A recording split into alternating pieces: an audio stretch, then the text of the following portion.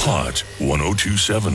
Joburg's hottest breakfast show. Good morning, Reverend Shona. Good morning, and how are you this morning? Beautiful day out there. It is beautiful, and after the rain. So nice. Yes. So what are we discussing this morning? I'm talking about how you influenced me yesterday when I was Wow. driving to a meeting. Okay. Listening to Hot 1027 and The Breakfast Show. So I was focused on the meeting, focused on the driving, and without being aware of it, you played Turn Up the Radio. You were aware of it, I wasn't. So completely unconsciously, I turned up the radio, and halfway through the song, I wondered why the radio in the car was so loud. Then I heard the lyrics, and I started laughing to myself. My brain had heard you. My body responded, while I was not consciously present to the moment at all. Subliminal messaging goes a little deeper, of course. We have words, images flashing in frames, and you suddenly find yourself needing to drink a specific brand of cool drink.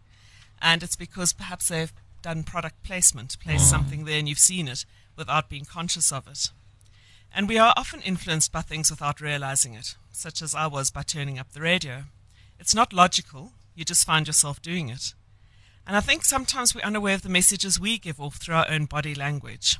The first time I became aware of body language was actually through the retriever when I went for dog training.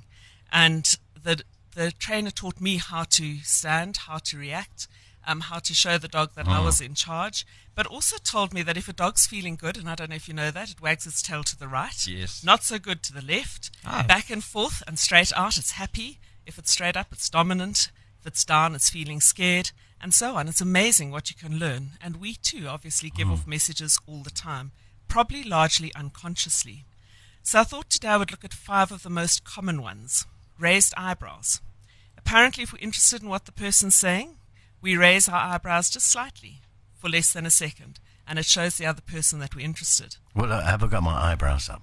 I'm looking at you, yes, and you have. I'm very pleased you're interested.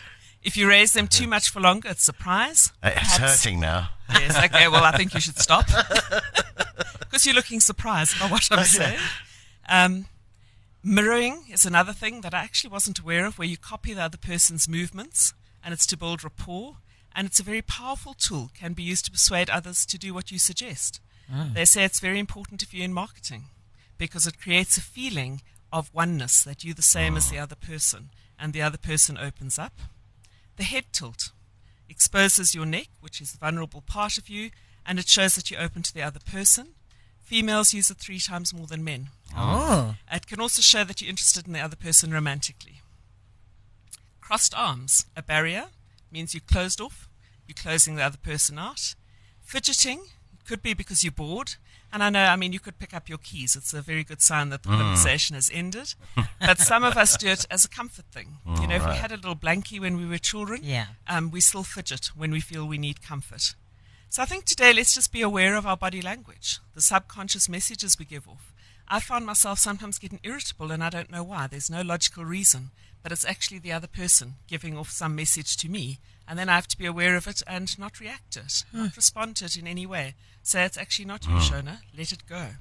And I think we just need to be aware of how we influence others, how we influence their day, and if we want to make the world a better place, be aware of the messaging we give off. God bless. Right, I'm going to be watching every member of the show today to see the body language. Don't tilt your head at me. I'm not tilting. I've got a sore back this morning.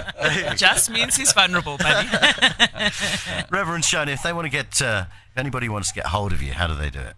Shona at hot1027.co.za. And don't forget, this Sunday, Sunrise with Shona at 6 on Hot 1027. Joburg's hottest breakfast show. Weekdays 6 to 9 with Tony, Bunny, Simon, and John. Hot 1027.